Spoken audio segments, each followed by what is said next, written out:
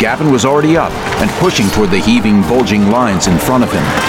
The men here had already fired their muskets, and there was no way to reload. Some had fixed bayonets, the knife handles set inside the open barrels. Others had drawn swords.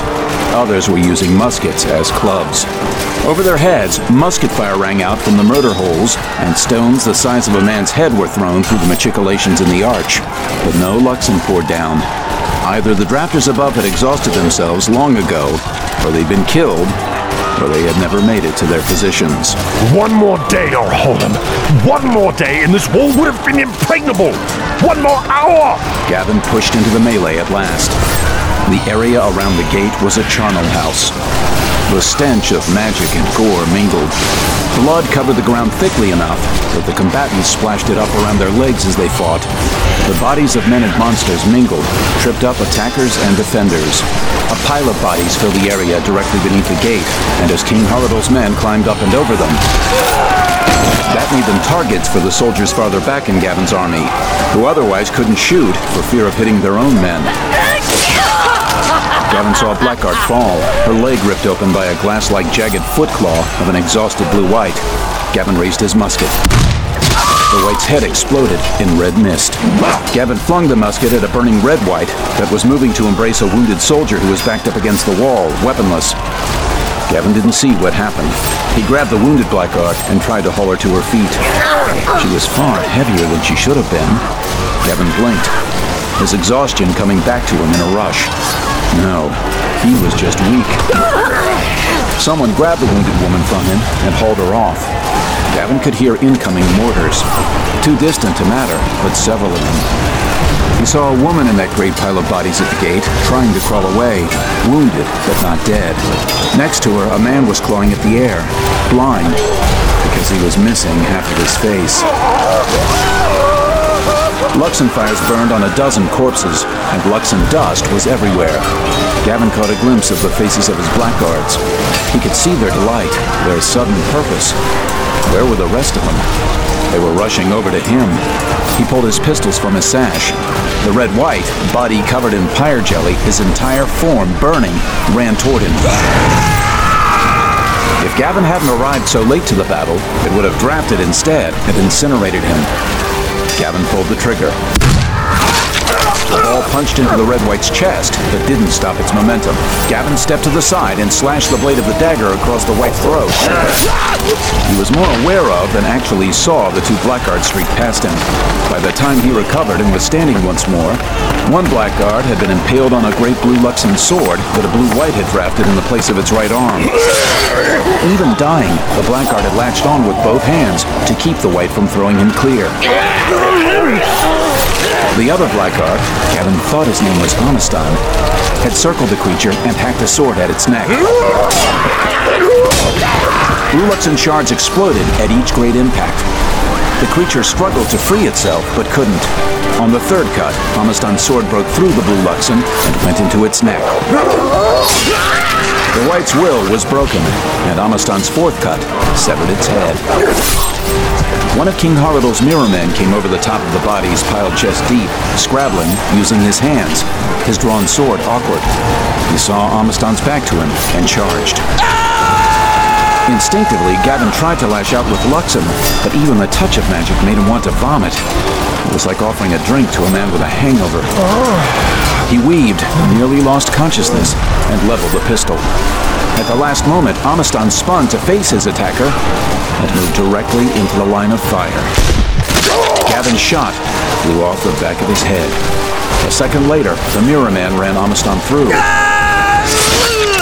But he was already dead. No! King Horadol had realized the same thing Gavin had. The gate had to be taken tonight, or the wall itself would never be taken at all. So the king had sent his own personal guard to get it done. There were only maybe 30 blackguards left, and the appearance of the dazzling mirror men would easily be enough to make the defenders break, especially without the blackguards. It wasn't right that so much valor should result in failure, so much death. Gavin wasn't thinking clearly. He knew that. He didn't care. As the sun's last rays kissed the earth, Gavin drafted. It was like drinking vomit. It was like diving headfirst into sewage. It was too much for his body. He didn't care. He threw everything he had into this. This wasn't for Gavin Guile. To hell with Gavin Guile. This was for everyone who'd fought and died for him. They'd stood for him. He couldn't fail them. Not even if it meant his life. The magic was like a second sun being born within the gate arch. In moments it was born, stood, and leapt forward. The mirror men became radiant, their mirror armor reflecting light 1,000 directions. But mirror armor was to magic, like normal armor was to weapons. Good for deflecting glancing blows, but nowhere close to invincible. A rushing wind filled Gavin's ears an instant before a cone of pure magic swept through him and blasted forth, exploding to the width of the entire gate.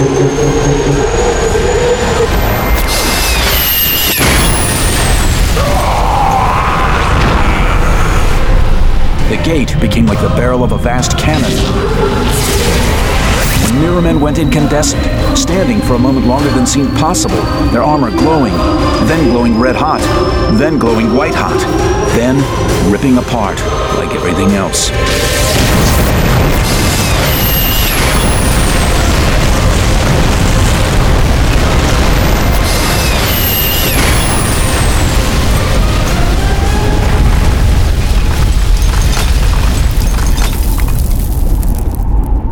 The gate area was scoured clean. The bodies were gone, and a wide area around the gate on King Haradal's side was scorched and blackened. Gavin stood, looking out, and a figure stumbled into his view. A big man, dressed in rich clothes, now blackened. King Haradal. Evidently, the man hadn't just sent his personal guards to attack the gate. He'd come with them. Gavin and Haradal stood, facing each other, 40 paces away. Gavin could read the awe and uncertainty in the big man's very stance. Then, Gavin's body gave out. There was something white in the dirt near his face, or he was going blind. Spots swam in every color before his eyes. Men were lifting him, carrying him away, and he heard the distant sounds of renewed battle. As the blackguards lifted him, surrounding him with their bodies and withdrawing from the field, he saw King Haradal through the open gate, charging the gate, alone. Whatever else Gavin had done, he destroyed the barricade and every other impediment in that area. A few men joined their king. The dirt around Rask was exploding in little puffs as snipers tried to kill him, but none hit. It was like the man was charmed, blessed, protected by some old god mightier than Orholam. Then Gavin saw Tremblefist's bloodied, gunpowder-streaked face. Forgive me, Lord Prism. You did everything you could. More.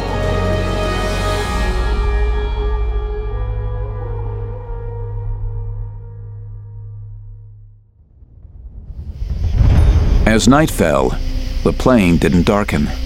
At first, Liv had no idea why. She had been walking all day, stuck behind the wagon, wearing an old Pitassos with the brim low so her drafter's eyes would be less conspicuous. She'd heard the rumble of guns earlier, but assumed it was posturing. There was no way the army was at Garriston yet. Along with what appeared to be half of the entire camp, she went forward to see what was so bright. There were so many people covering the plain that Liv almost missed the signs of the battle that had concluded mere hours before, obvious as they were. Trenches where cannonballs had landed simply became ditches for the wagons to avoid. Slippery, muddy, bloody areas next to those cannon scars, with fragments of armor littered about, were just places to watch your footing in the near darkness. The pungent aroma of gunpowder was already dissipating. The last of the great lines of soldiers were marching through the gate even now, forcing all the camp followers to wait until after they'd gone inside and set up camp. Liv heard wild rumors of huge magical conflagrations and epic battle, but she was skeptical. King Haradal's army had taken the wall in an afternoon. It couldn't have been much of a fight. Her father was a great general. He'd only lost one battle in his life, and that barely. He must have decided that they wouldn't finish the wall in time and had withdrawn to the city walls. He'd probably just had some cannoneers stay to inflict some easy damage on King Haradal's men and then withdraw. The thought made Liv feel better. If her father had chosen to make his stand elsewhere, then he surely wouldn't have been in danger today. The idea that he might have fought and died less than a league away, and that she hadn't had so much as a sick intuition, was too terrible to entertain. She'd been so caught up in looking for Kip that she hadn't even realized they were this close to the city. But all the thoughts and worries and distractions faded as she pushed through the crowds lined up, looking at the wall. No one went within 50 paces of it. As Liv finally pushed to the front, she saw why. An enormous spider, larger than a man, had strung up a dozen corpses. No, not corpses. At least one of the web-wrapped bundles was struggling. As Liv watched, the man tore his head free, his hands bound tight up against his chest. Upside down, the man wriggled, trying to free his arm, setting himself swinging gently. The spider didn't notice, as it tended to another bundle 10 paces away. Liv saw a sword stuck in the ground, not far from the man. He tore his right arm free and began clawing at the rest of the webs holding him, but couldn't rip them open. Then he saw the sword. He swung, reaching for it. Didn't quite reach it. Oh, save him! Look at that spider! The spider had frozen, as if it heard something. Then it turned, just as the man swung farther. It turned, its eyes glowing a sickly green. The man's hands closed on the sword hilt, just as the spider pounced. The man swung, missed, and the spider's jaws closed on his neck. For one terrible instant, the man's entire body tensed, face contorting in pain. Then those awful jaws scissored together, and his head fell to the ground and rolled. His free arm, still holding the sword, spasmed for several long moments as blood gushed out of his neck onto the ground. Then he dropped the sword. It speared into the ground, right where he'd found it. The spider latched onto his bleeding neck and began feeding. Liv was transfixed, as was everyone else. Eventually, the spider pushed the man's arm back against his chest and wrapped him in webs once more. Then it picked up his head and put it back with his body. While the spider was fixing the webs, wrapping the man's head back in place, one of the underbundles began moving. I've been watching for 2 hours. None of them get away. This fella gets about 30 paces before she rips out his guts. And them two, they try to fight him together, but it's the same every time. I know it, but I can't stop watching. The same every time? Liv looked back to the first man in position of the sword below him. It was the same as before. Exactly the same. The blood that had pooled beneath his severed head had slowly receded to nothingness. This wasn't a murder. It was a mummer's show, which actually didn't make it any less impressive. What are you doing? Liv hadn't even realized that she was walking forward, but she didn't stop. As she got closer, it became more and more apparent that she'd been right. She walked even closer, as, sure enough, the second man tore free and ran away. But then the spider stopped in its pursuit, froze, and turned. The spider bounded back with great speed, going straight for Liv. Liv froze, her heart leaping into her throat. The spider stopped right in front of her, great pincer jaws snapping together, forelegs lifted to grab her. Too frightened to move, Liv watched those jaws clack-clack together, not 10 paces away. Soundlessly, Liv tightened her eyes and saw that the ground around her was laced with superviolet triggers. Brilliant. She stepped to her left, and the spider didn't move until she stepped into the next zone, and then it was there, fast. And now that she was this close, she could see that the cavern behind the spider looked all wrong. It wasn't nearly as deep as it appeared from 50 paces out. It was like a painting, with light and shadow used to make it appear that there was an entire cave where there was none. And the spider itself was crafted entirely of primary, stable Luxon colors, layered so that it wouldn't be obvious that it was a Luxon creation.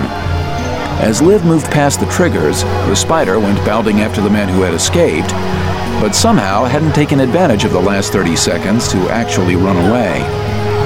The spider ripped out his guts, just as the man had said. Liv touched the Luxon of the wall and immediately forgot about the genius of the spider mummery. The yellow Luxon was flawless. It was perfection. Forgetting where she was, she drafted directly from the yellow glow of the wall. Drafting from yellow Luxon had once been pursued as the perfect source of light, at least for yellows, but it had never panned out. Something was always lost. It was always inefficient. But with an entire wall, leagues long, inefficiency didn't matter. Liv drew a little torch of solid Luxon into her hand to better see the wall when illuminated by a second source of light. Sometimes drafters hid things in their construction that... Hey, mistress! What are you doing out here? All drafters are supposed to be inside the walls already. Liv saw a grizzled old soldier coming toward her, wearing the uniform of a Tyrian sergeant, a brace of nice wheel-lock pistols at his belt, and an empty scabbard. His face was smudged with gunpowder or smoke, and there were light bandages wrapped around his hands. He glanced at Liv's forearms as he approached. You're dazzled by Breakwater Wall. I know all the drafters is. Where's your arms? Liv guessed that he meant the color vambraces all the other drafters wore. I was invited to the Colour Lord's party last night, and I had a bit much to drink, I'm afraid. I fell asleep behind a bush, and my unit either didn't find me or thought it would be funny to leave me there, mostly. Naked? Liv blushed, as much from the brazenness of her lie as anything. I'm lucky I still have my specs. Well, I'd probably drink a lot of other after that party myself. Put on your specs and go to the gate, and they'll let you through, and then you'll go to Quartermaster Zid. He's a real bastard, and he'll give you all sorts of trouble, but... Oh, hell, come with me, I'll take you. Yep, that's me, Master Sergeant Galen DeLilo, sucker for a pouty lip and a clueless gaze. Hey! Joking. You actually remind me of my daughter. And if she's clueless, she's got it all from her father. Come on. And you! All you damn fools! It ain't real! It's just a show! Stop piddling yourselves! With that, he took her to the gate. Even though the soldiers continued to march through, they'd left a narrow 2 lanes on one side for messengers and nobles and drafters to pass, and the guards there knew the Master Sergeant and let him right through. Inside the wall, he weaved quickly between tents, walking fast, and cut to the front of a line of lower-ranking soldiers to speak with their quartermaster. I need yellow rags for this girl here. Quartermaster Zid turned. I don't recognize her. She's not with the units I supply. Forget it. Oh, are you gonna give me hell? Tonight? You crazy old ninny. Do I need to put my foot up your arse? Ninny? You come harping on me like a harridan, and you expect roses in wine? Oh, you ought to pound that ugly nose of yours flat. I seem to recall you trying that a time or two. The quartermaster grinned, and Liv's terror faded as she realized the two were good friends. I know you're happy to see I'm alive. Come on. So just do me a favor. Give the girl the rags. Yellow? Yes. Zid grabbed a list. Name? Liv. No Livs. Sorry. There's not a yellow drafter named Liv in the entire army. Liv's mouth went dry. You and you. Zid pointed to some soldiers waiting in line. Arrest this woman. We'll need to report an imposter. Oh, for holem's sake, Zid! What do you think she is, a spy? She's probably barely 16. What kind of a swiving fool would send a baby to spy on us? Maybe a very cunning fool who thought we would discount her for that very reason. They say some boy over in their Kyurgeon's tent is his own bastard. Who'd send a child? Those wily bastards, that's who. I'm 17. Come on, Zid. Those lists are barely good enough to wipe your ass on once the fighting starts, and you know that. It's like you've never done this before. Gotcha!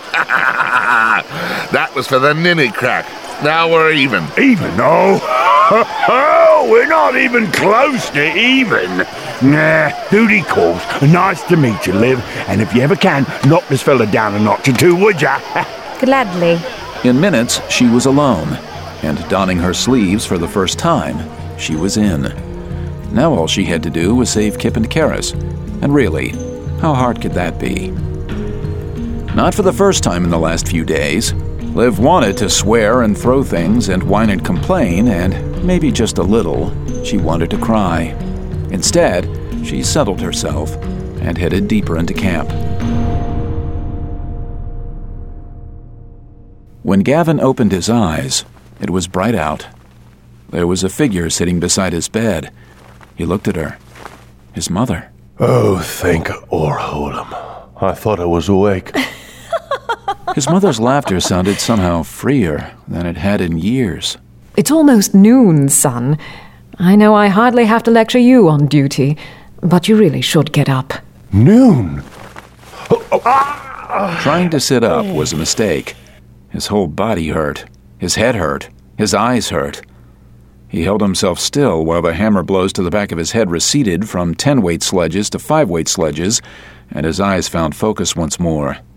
He usually didn't get lightsick, but then he'd never used so much magic as he had yesterday either. Not since Sundered Rock, and he'd been young then. It's almost noon on Sunday? We thought it best to spare you greeting the sun and the dawn processional. It was going to be a more informal Sunday this year, regardless. Orholam will forgive us. Mother, what are you doing here? It's time, Gavin. Time? For my freeing. Gavin felt a wave of cold dread course down his body, from head to toe. No, not his mother. She'd said sometime in the next 5 years. She'd given him time to prepare, but it couldn't be this early. Father? Your father has made far too many decisions for me. The freeing is between a drafter and Orholam. So he doesn't know. I'm sure he knows by now. You ran away?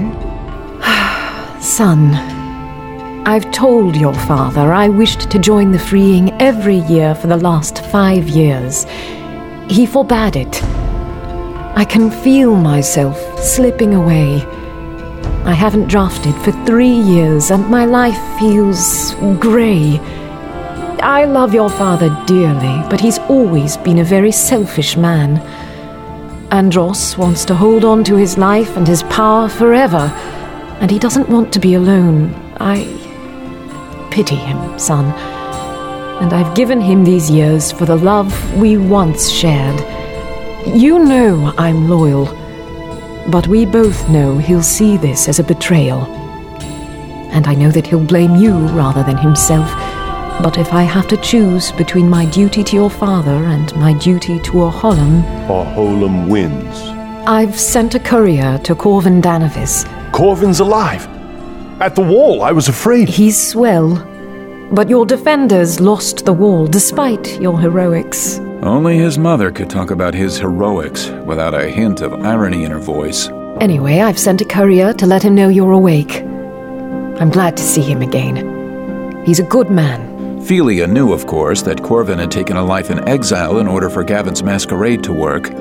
But as always, she was circumspect, just in case there were spies eavesdropping.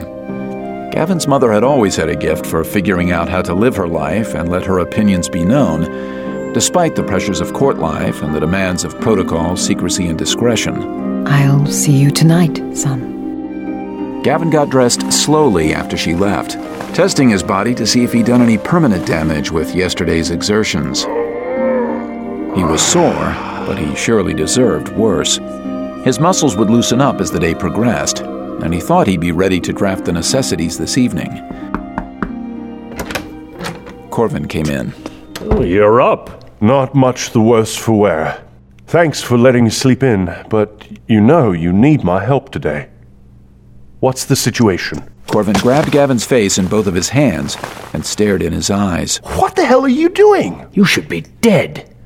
Do you remember how much you drafted yesterday? I remember it vividly, thank you, including quite a headache that you're not making any better. After staring for a few more moments, Corvin released him. I'm sorry, Lord Prism. They say there are signs when a prism starts dying. I have no idea what they are, but I figured if anything would break you, it would be what you did yesterday. Even a prism shouldn't be able to draft that much. But your eyes look fine. How did we lose the wall? Rask Haradul is either brilliant and crazy or just crazy, that's how. So no one shot that moron as he charged the gate? They got lucky. I think you scared both sides half to death with what you did. The snipers were shaking so hard they couldn't hit an easy target. Then, when the men saw that Rask was charging and you had fallen, they thought you were dead, that he'd somehow defeated you. The Black Guards pulled out to take you to safety, and most of the best Tyrians we had already been killed in the fighting. Gavin could imagine it now. The Prism down, the elite Blackguard suddenly pulling out, and the enemy charging as if unfazed by all Gavin had done. No wonder the Tyrians had lost courage. So, King Haradul's men joined his charge, and what? Our men melted? Got massacred? What? Well, they actually held the gate for a few minutes. They bungled the troop refresher maneuvers I'd tried to teach them, though. That was when fresh musketeers with loaded weapons would switch with the frontline troops. But they were passing loaded muskets up the ranks, handing back fired muskets to be reloaded. They were losing ground, but not fast, and the wall defenses were holding. It was getting dark. I thought we were going to hold it. And then? They ran out of powder. There was plenty elsewhere, of course. I sent men to take care of it, but... well, war happens. Our defenders broke and ran. King Haradul didn't send anyone after us. I managed a fairly orderly retreat for the men in the wall. I suppose Haradul thinks we'll surrender. Maybe he thought mercy would accomplish his objectives more quickly than wiping out as many men as he could. Or he didn't want his men killing each other in the darkness. Or he's devout and this new religion of his forbids night fighting. Old religion, I think. But they're not giving any sign of attacking today. Sunday is holy even to pagans. So we have until tomorrow.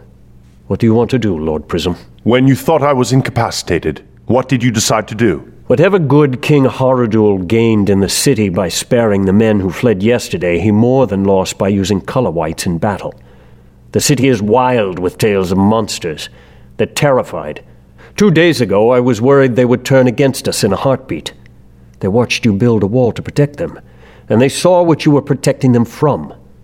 So now they trust you, and they revile the man who slaughtered their friends with the help of abominations. This whole city is yours. If you show your face, they'll follow you to the gates of the Evernight. Corvin, the question. Well, we can't win. The old stone wall around the city couldn't keep out a determined mule. Rask took most of our gunpowder when he took the wall, and all of our cannons. Half our muskets were left on the field as men dropped them when they fled. We'd be lucky to kill a few thousand before they took the inner wall, and once we start fighting street to street, we could kill quite a few at some choke points, but... well, eventually their numbers guarantee it will be a slaughter. With their numbers and our lack of material, this city is indefensible. There's no strategy I can imagine in which we win. We can hurt them badly while we lose, but that's not the same. I was preparing a retreat. A retreat? Corvin Danavis had never lost a battle. Well, if one didn't count Sundered Rock as a loss, which Gavin didn't. If you mean to lose and you do, in exactly the way you intended, it's not really a loss, is it? Even a retreat is beset with unforeseen difficulties, Lord Prism.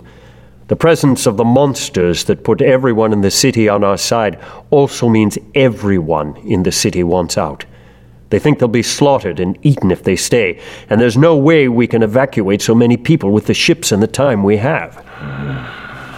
Gavin threw on his ceremonial white cloak. Have our spies reported anything about Karis? Still alive as of yesterday. I imagine he was planning to use her to barter with if he needed to. Kip? Or Liv? Or Iron Fist? No word. Which could be good news, right? If they'd done anything disastrous, our spies would be more likely to hear about it, right? Corvin didn't say anything for a while, refusing to take such weak solace. He wasn't a man to grasp after straws or to believe that tragedy couldn't befall him.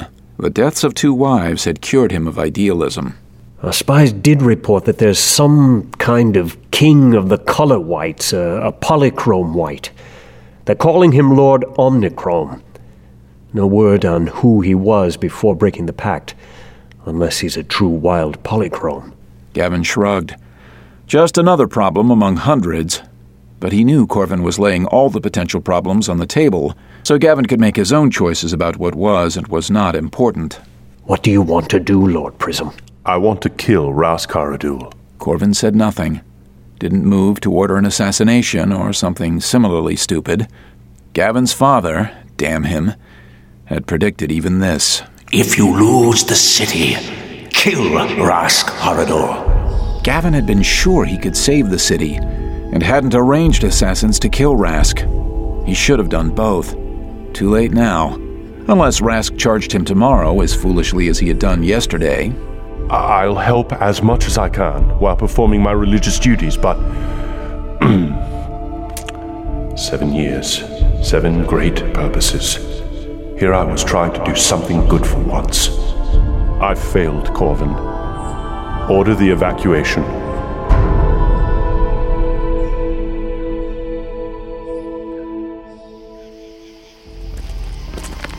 Judging from the cold air licking his skin, it was well after midnight when Kip was escorted through some kind of gate. He had to judge from the temperature because he was wearing a blindfold, along with a black sack over his head, a noose around his neck, hands bound behind his back. Kip had overheard the guards talking in awe about something they referred to as Brightwater Wall. They passed through slowly, stopping and starting. Don't stand there and pick your butts! Move deeper in the cart, you're blocking everyone else! The last couple of days had been like this. Kip had woken in darkness that turned out to be a blindfold, his hands bound at his sides. When he struggled to get it off, men had come. They removed the blindfold, one stared at his eyes, pulling them wide open with rough fingers. Then they blindfolded him again. His left hand was agony. That first day, if it was just a day, they had dosed his wine with something foul that dulled his pain and his senses. They'd taken him to see Lord Omnichrome, withholding Kip's dosed wine so he would be lucid, but they never removed the blindfold. They'd sat in a tent with many voices for hours, with Kip in agony, and then they'd left. Apparently, the Lord was too busy to see him. After a while, Kip heard his guards arguing. A clever man would have figured out some way to exploit their divisions. Kip just stood quietly, wondering when his next dose would be. His hand was throbbing. They handed him off to someone else, literally handing over the noose around his neck. Are you going to give him the poppy wine? Why waste good poppy on bad blubber? I like poppy wine my own self. That stuff tastes foul. I don't drink it for the taste. Let's go. I saw some woman a ways back. Well, your time and my poppy wine, yeah? Kip was pulled into a wagon. He stumbled up the steps and nearly strangled on the noose, but soon found his seat. Someone loosened his noose, pulled it off, took off his hood, pulled off his blindfold. Kip? Kip blinked. Though the light in the violet room was dim, after 2 days in total darkness, it made his eyes water nonetheless.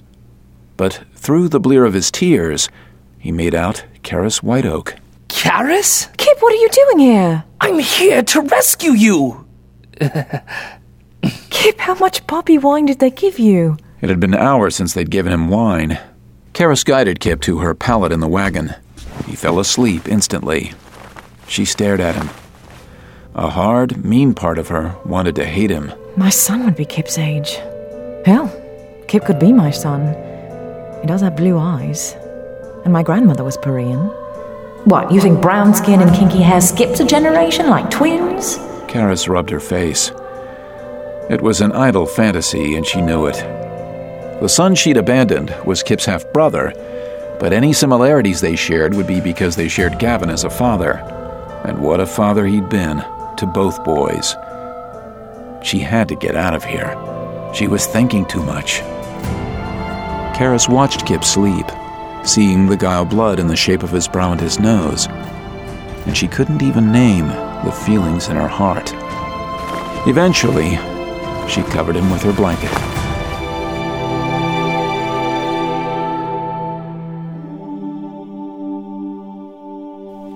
Gavin survived the noon rituals. The Luxiot, a perfectly well-intentioned young green, was shaking like a leaf through the whole thing.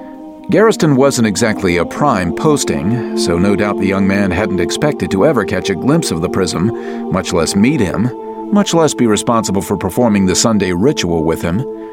They muddled through, Gavin prompting the young man with his lines 2 or 3 times. It took an hour and a half, and that was with Gavin cutting short the list, beseeching Orholam's blessing on every noble in the 7 satrapies and every official in the Chromaria. If even Orholam can't remember their names, maybe they aren't all that important, eh? The young Luxiad was left gaping. It was early afternoon before Gavin could escape. Escape being relative, of course. He had a dozen blackguards, a secretary, 4 messengers, and a dozen city guards accompanying him. He went to the docks, ably directing the mess. The crowd wasn't as bad as he had assumed it would be. Perhaps people were holding out hope that Gavin would save them. Perhaps after seeing him build an impossible wall, they thought his powers were unlimited. Perhaps some were simply religiously observant. Only absolutely necessary work was supposed to be done on this holiest of days. Good thing staying alive doesn't count as absolutely necessary. Many nobles were bartering with ship captains. Boxes of goods were piled on the docks, and plenty of goods that weren't in boxes. Rolled up tapestries that must have hung in families' great halls, furniture with gold leaf paint, artwork, a maze of trunks packed with Orholam knew what. Lord Prism. General Danavis came up to Gavin quickly. Perfect timing. Which means you were about to hand over some truly unpleasant duty. I gave the order yesterday that no ships were to leave the harbor in case an evacuation became necessary. I let it be known that disobedience meant seizure of the ship for the captain and death for whoever hired him. Who was it? Governor Crassus. His men fired on the black guards who went to stop them. Any hurt? No, Lord Prism. He's here? Governor Crassus was indeed barely 10 paces away. He'd just been surrounded by guards much taller than he was, blocking him from sight. His hands were bound behind his back, and one eye was swelling. A motley collection of smugglers were brought forward with him, scruffy, hard-edged men who'd taken on the job knowing the risks. I hereby convene this adjudication in the light of Orholam's eye. Let justice be done. The accused were pushed roughly to their knees. Humility before justice. Governor, you are accused of hiring a ship to flee the city against the orders of the general in charge. Is this true? General, I'm the governor of this shithole. No one tells me what to do. Not even I? The general was acting in my name, given explicit authority to do so. Did you hire this crew to leave the city? You've got 50 witnesses who'll tell you I did. So what? We helped you. My family stood by you in the war. You wouldn't be here without us. You're going to put these peasants in front of me? Captain, you acknowledge your attempt to flee? The captain looked around, defiant, unbroken, but not quite daring to meet the Prism's eye. Yes, sir. The governor hired us last night. I already wanted out. It is an old tradition to grant one pardon on Sunday. As Orholam is merciful, so should we be merciful. Thank you, Orholam and his Prism among us. You won't regret this, Lord Prism. Captain, by rights, I should lock you in a cell and leave you there to whatever fate might find you. Instead, I'm going to release you. I'm going to give you my ship. The ship you forfeited and your crew. I'll be watching you, Captain. Serve well. The captain looked poleaxed. Then, embarrassingly, his eyes welled with sudden tears. What? Governor Crassus, you have disobeyed my order and demeaned your office. A governor is to bear up his people, not weigh them down. You have stolen from the people Orholam gave you the duty to lead. You are a thief and a coward. I hereby strip you of your governorship. You wanted to take your riches and leave? So be it. Gavin selected a trunk from among those Crassus had taken with him. It was full of rich clothing, large, and so heavy that one man would have trouble holding it. Gavin shot large holes in the top, bottom, and sides. Guards, you will place the trunk in the governor's arms and you'll bind it to him with rope. That way he will never be without his riches. You can't do this! It's done. Your only choice now is how you face it. You can't do this! My family will hear of this! Then let them hear you died like a man. It was like Gavin had slapped the man across the face. His family obviously meant everything to him. Gavin drafted a blue platform. You wanted to flee, Lord Crassus? Go! Without hesitation, Lord Crassus walked down the steps of Blue Luxon and out onto the water, carrying his trunk. He got about 15 paces before the Luxon cracked, and he fell into the water. In moments, he was kicking to keep the buoyant chest from bobbing over his head and drowning him. The tide was just turning, so he merely sloshed back and forth, neither pushed in closer to shore nor washed out toward the other piers or toward the Guardian in the open sea. 1,000 pairs of eyes watched him. Oh, hold on! Damn you! More death. Gavin hadn't liked Crassos, hated his attitude, hated the type of noble he represented, who took and never thought to give a crumb back. But Gavin had just killed a man, made enemies of his family, and this in the midst of a war that would have done the job for him. Gavin watched for the bubbles and didn't see any. Crassos had floated too far out. Gavin raised his hands and then brought them in. Or Holum have mercy. He'd already spent too much time here. He turned. Behind him in the bay, a shark's fin cut the water, like an arrow headed for its target.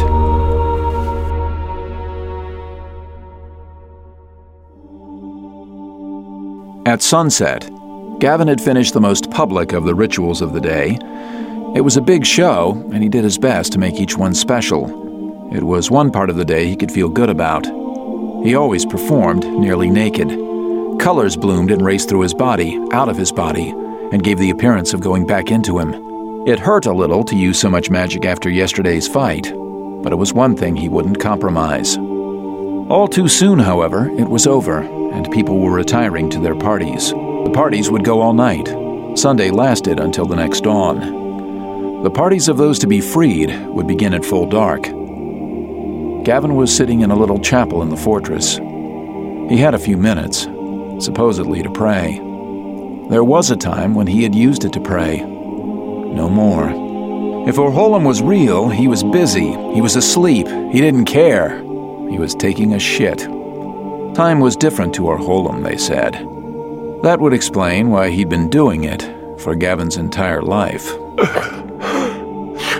Gavin's chest felt tight. The chapel seemed too small, too dark. He was sweating, cold, clammy sweat. He closed his eyes. Get some balls, Gavin. You can do this. You've done it before. This is for them. It's a lie. It's all a lie. It's better than the alternative. Breathe. This isn't for you. You want to go out there and tell those drafters waiting for you that their entire lives are a fraud? That their service is a waste? That Orholum doesn't see their sacrifice? That what they've done, what they've given, doesn't matter? Everyone dies, Gavin. Don't rob it of meaning for these people. Don't make them see themselves as worthless. Their sacrifice is empty. All life is meaningless. It was the same debate he had with himself every year. He'd even brought a bucket with him into the chapel, along with extra incense. He threw up some years. Lord Prism, it's time. Kip wasn't blindfolded the next night. Instead, they gave him darkened glasses, bound them around the back of his head, pulling them tight against his eyes, and ripped the sleeves off his shirt. It would be hard to draft, and anyone around him would have ample warning. Apparently, there's something they want us to see. Kara spoke as the guards, mirrormen, and drafters hustled them out of the wagon they'd been sharing. They were brought to a security perimeter out away from the tents. It was oddly separate from the rest of the camp, given far too much room. The perimeter itself was simply a rope strung between posts, pounded quickly into the ground, but it was huge, and no one from the camp even came close to violating the circle. Inside, looking tiny compared to the size of the circle, was a crowd gathered before a platform. The sun had fully set, but it wasn't yet dark. They don't want to be overheard. Tells you how crazy they are. They're going to rally the troops for some idiocy any norm would mock outright. Norm? Oh, a person who can't draft. Wait, that means... As they were walked closer, Kip saw that his inference was correct. Every single person here was a drafter. There has to be 800 or 1,000 drafters here. Oh, there must be 500 drafters here. So I can't count. So what? But even Kip's bravado melted away as they got closer. His and Karis's tenders pushed them into the crowd, and the first person they pushed out of the way stared at them with wild green eyes. His halos were cracked, snakes of green wriggling through the whites of his eyes. Kip felt like he was passing through a menagerie. It seemed almost everyone light-skinned enough for it to show had skin stained by Luxon. Green, blue, red, yellow, orange, even purple. When he looked into the superviolet drafters stood out like beacons. They'd worked designs into their cloaks, their armor, even their skin, all invisible to anyone but other superviolets. Adjusting his eyes, Kip saw that the sub-reds had done the same, etching dragons, phoenixes, whorls, and flames onto their clothes. Blues wore spikes curling like ram's horns or knife edges along their forearms. They passed an orange. The man looked normal except that he'd slicked back his hair with orange Luxon as if it were hair oil, and the whites of his eyes were solid orange, leaving no differentiation from white to iris, only the tiny black dots of his pupils marring that perfect color. There was a green, clad only in leaves. A menagerie indeed, except that Kip was in the cage with the animals. They were brought all the way to the front. The crowd was arrayed in front of a stone rising out of the ground. Its surfaces worn smooth by wind and rain, but tall enough to be a platform. As Kip and Karis arrived, a man wearing a hooded cloak climbed up on the rock. He reached the top of the stone, threw back his hood, and tore off his cloak, throwing it aside as if it disgusted him. The man's entire body glowed in the gathering dark. He stood defiant, silent, legs braced. He extended a hand toward the crowd, and at every 5 paces in a wave, torches burst into flame, bathing them in light. Last, torches ringing his stone platform caught fire. Kip saw that the man was made entirely of Luxon, and he was glowing from within. All around, drafters were dropping to their knees before Lord Omnichrome. But not all of them. Those who stood looked awkward, conflicted. For those who bowed weren't just bowing, they were pressing their faces to the ground. This was pure religious devotion. Don't bow. That's no god. What is he? My brother. Lord Omnichrome extended his hands. Please, no. Brothers, sisters, stand. Stand with me. We have fallen prostrate before men for far too long. The orange drafter, the artist Ahayed, fell prostrate before Gavin. He was to be the first of the night. It was an honored place, and Ahayed deserved honor. Real honor, not this travesty. But there was no way out. There never was. Gavin stepped forward. Stand, my child. Ahayed stood. He met Gavin's eyes, then quickly looked away. You have something to say? This is the time. Some drafters felt the need to confess sins or secrets. Some made requests. Some just wanted to express a frustration, a fear, a doubt. Depending on the number of drafters to be freed before dawn, each year, Gavin took as much time with each drafter as he could. I failed you, Lord Prism. I failed my family. They always said I was the son who could have been great. Instead, I'm a waste, an addict. I'm the gifted one who couldn't handle Orhalam's gift. Look at me. You joined me in the greatest work I have ever done. You did what I, the Prism, couldn't do. Any man who has seen a sunset knows that Orholam values beauty. You made that wall as beautiful and terrible as Orholam himself. What you did will stand for 1,000 years. But we lost! We lost. My failure, not yours. Kingdoms come and go, but that wall will protect thousands yet unborn. And it will inspire hundreds of thousands more. I couldn't have done that. Only you could. You, Ahayed, have made beauty. Orholam gave you a gift, and you have given a gift to the world. That doesn't sound like failure to me. Your family will be proud. I am proud of you, Ahayed. I will never forget you. You have inspired me. It is a pretty great piece, huh? Not bad for your first try. A Hyatt was a light indeed, a gift to the world, beautiful, and so burning with life. Are you ready, son? Gavin Guile, my Lord Prism, you, sir, are a great man and a great Prism. Thank you. I am ready. Ahayad Brightwater or Holem gave you a gift. The last name was the invention of the moment. In Perea, the only people given two names were great men and women, and sometimes their children. From the sudden tears welling in Ahayad's eyes, his chest swelling with pride, Gavin knew that he'd said the perfect thing. And you have stewarded well the gift he gave you. It is time to lay your burden down, Ahayad Brightwater. You gave the full measure. Your service will not be forgotten, but your failures are hereby blotted out, forgotten, erased. Well done, true and faithful servant. You have fulfilled the pact. They say we take a pact. We make an oath. And with that oath, they bind us. They bury us. Liv was pushing carefully through the throng, moving toward the front. She swore she'd seen Kipled there, black spectacles bound to his head. But everyone else was paying rapt attention to the freak up front, so she couldn't move too quickly. Instead, she pretended to listen too, and moved slowly. Like this!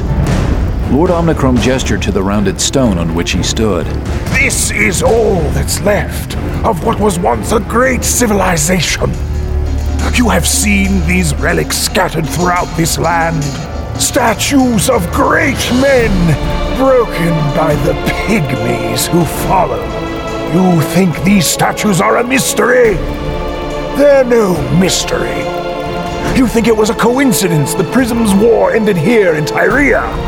You think the Giles simply wandered the 7 satrapies until their armies found each other? And it happened to be here? Let me tell you something you already know. Something that all of you have believed, but no one dared to say. The wrong Guile won the Prism's war. Dazen Guile was trying to change things, and they killed him for it. The Chromeria killed Dazen Guile. They killed him because they were worried he would change everything. They feared him because Dazen Guile wanted to free us. There was some consternation in the crowd at that phrase.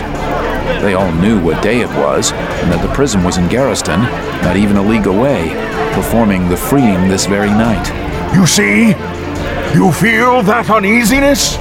Because the Chromeria has twisted our very language against us. Dazen wanted to free us. Dazen knew that light cannot be changed. The freeing, they call it. Lay your burdens down, the Prism says. I give you absolution and freedom, he says. Do you know what he gives us? Do you know? I give you absolution. I give you freedom.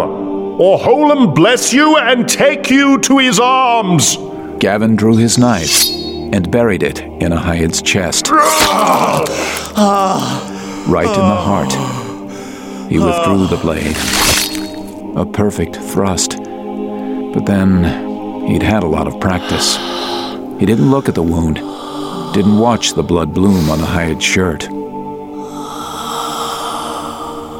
He held the boy's eyes as the life went out of them. Please forgive me. Please forgive me.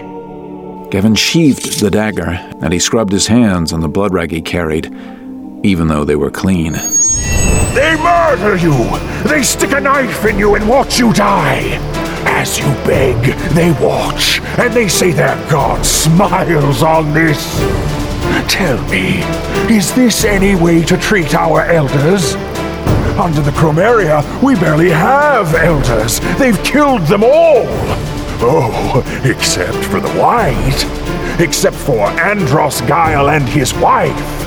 The rules don't apply to them. But you and me and our mothers and our fathers, we should be killed. They say this is all Holem's will. They say it is the pact. Like something we swore to as ignorant children makes their murder of our parents good and right. What insanity is this? A woman serves the 7 satrapies for all her life, and then as a reward she's murdered? Is this freedom? This is what they call freeing her? Liv caught sight of Kip, but she wasn't pushing toward him anymore. You know it's wrong! I know it's wrong! They know it's wrong! That's why they speak about it in hushed tones and euphemisms. It's not just. It's not a freeing, it's a murder. Let's be clear about that. And then they don't even have the decency to give your body back to your family. They use it in some dark ritual instead. Is that what our fathers served so long to get? Is that just? The Chromaria soils everything it touches. And do you think that all who are freed have volunteered? The blackguards took Ahayed's body out of the room, careful not to spill any blood.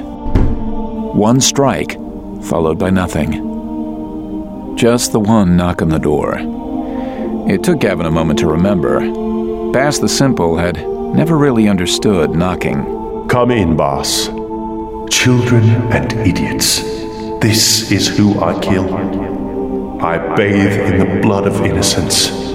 Bass was actually quite handsome, dressed in his finery. Unlike other simpletons Gavin had known, there was no sign of Bass's difference in his facial features. I am sorry for coming out of turn, Lord Prism. I have a question and I did not wish to interrupt my freeing to ask it. That he was interrupting someone else's freeing to ask the question didn't occur to him, of course. Please, ask. I heard Evie Grass talking about Brightwater Wall. Evie is a green-yellow bichrome. She's from the Blood Forest, but I don't think she's scary at all. My mother used to tell me that anyone with red hair is just as like to set you on fire as look at you. But Evie isn't like that. Gavin knew Evie well. Not classically bright, she was incredibly intuitive, but rarely trusted herself. At least, she hadn't years ago. Evie once saved me from a charging... What did she say, boss? She didn't say anything. She just saved me. I guess she might have yelled. I couldn't tell you for sure. What did Evie say about Brightwater Wall? I don't like it when you interrupt, Lord Prism. It makes me nervous. Gavin stifled his impatience. Pushing harder would make Bass completely incapable of speech. Bass saw that Gavin wasn't going to push, and then thought for a moment. Gavin could see him find the mental path once more. Evie said the Brightwater was drafted perfectly. She said she didn't remember you being a superchromat. I can't see the color differentiations myself, of course, but I don't think she'd lie. And Gavin Guile wasn't a superchromat.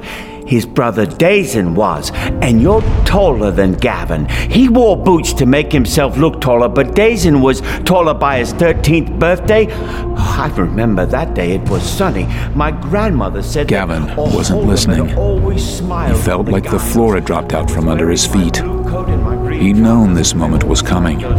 He'd expected it for 16 years.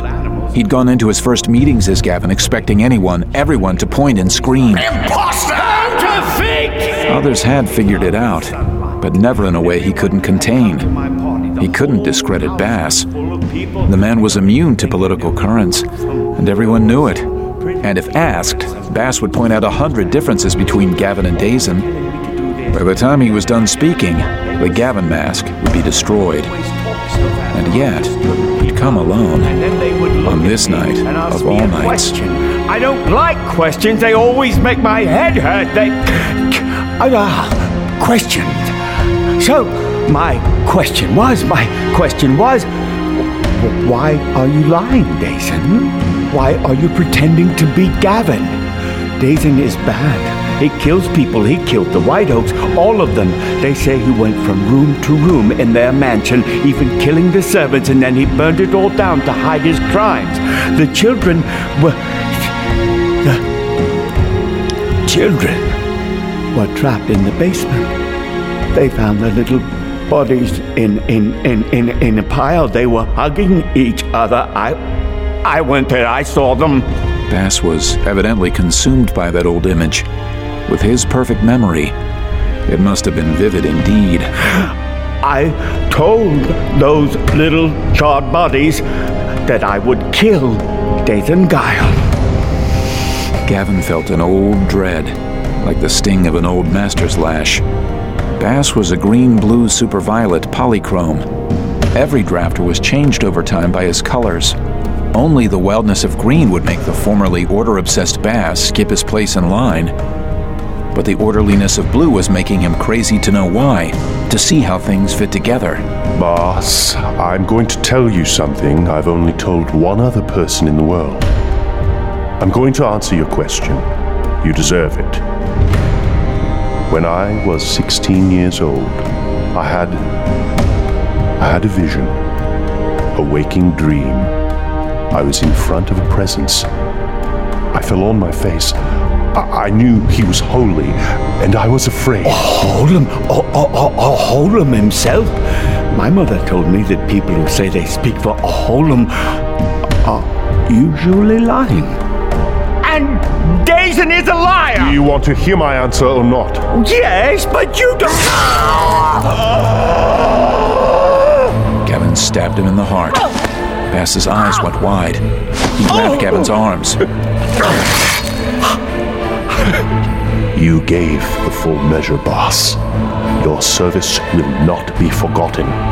Your failures are forgotten, erased. I give you absolution. I give you freedom. By the time he said absolution, Bass was dead. Gavin lowered the man to the floor carefully. He went and knocked at the side door. The blackguards came in and took the body, and just like that, Gavin got away with murder.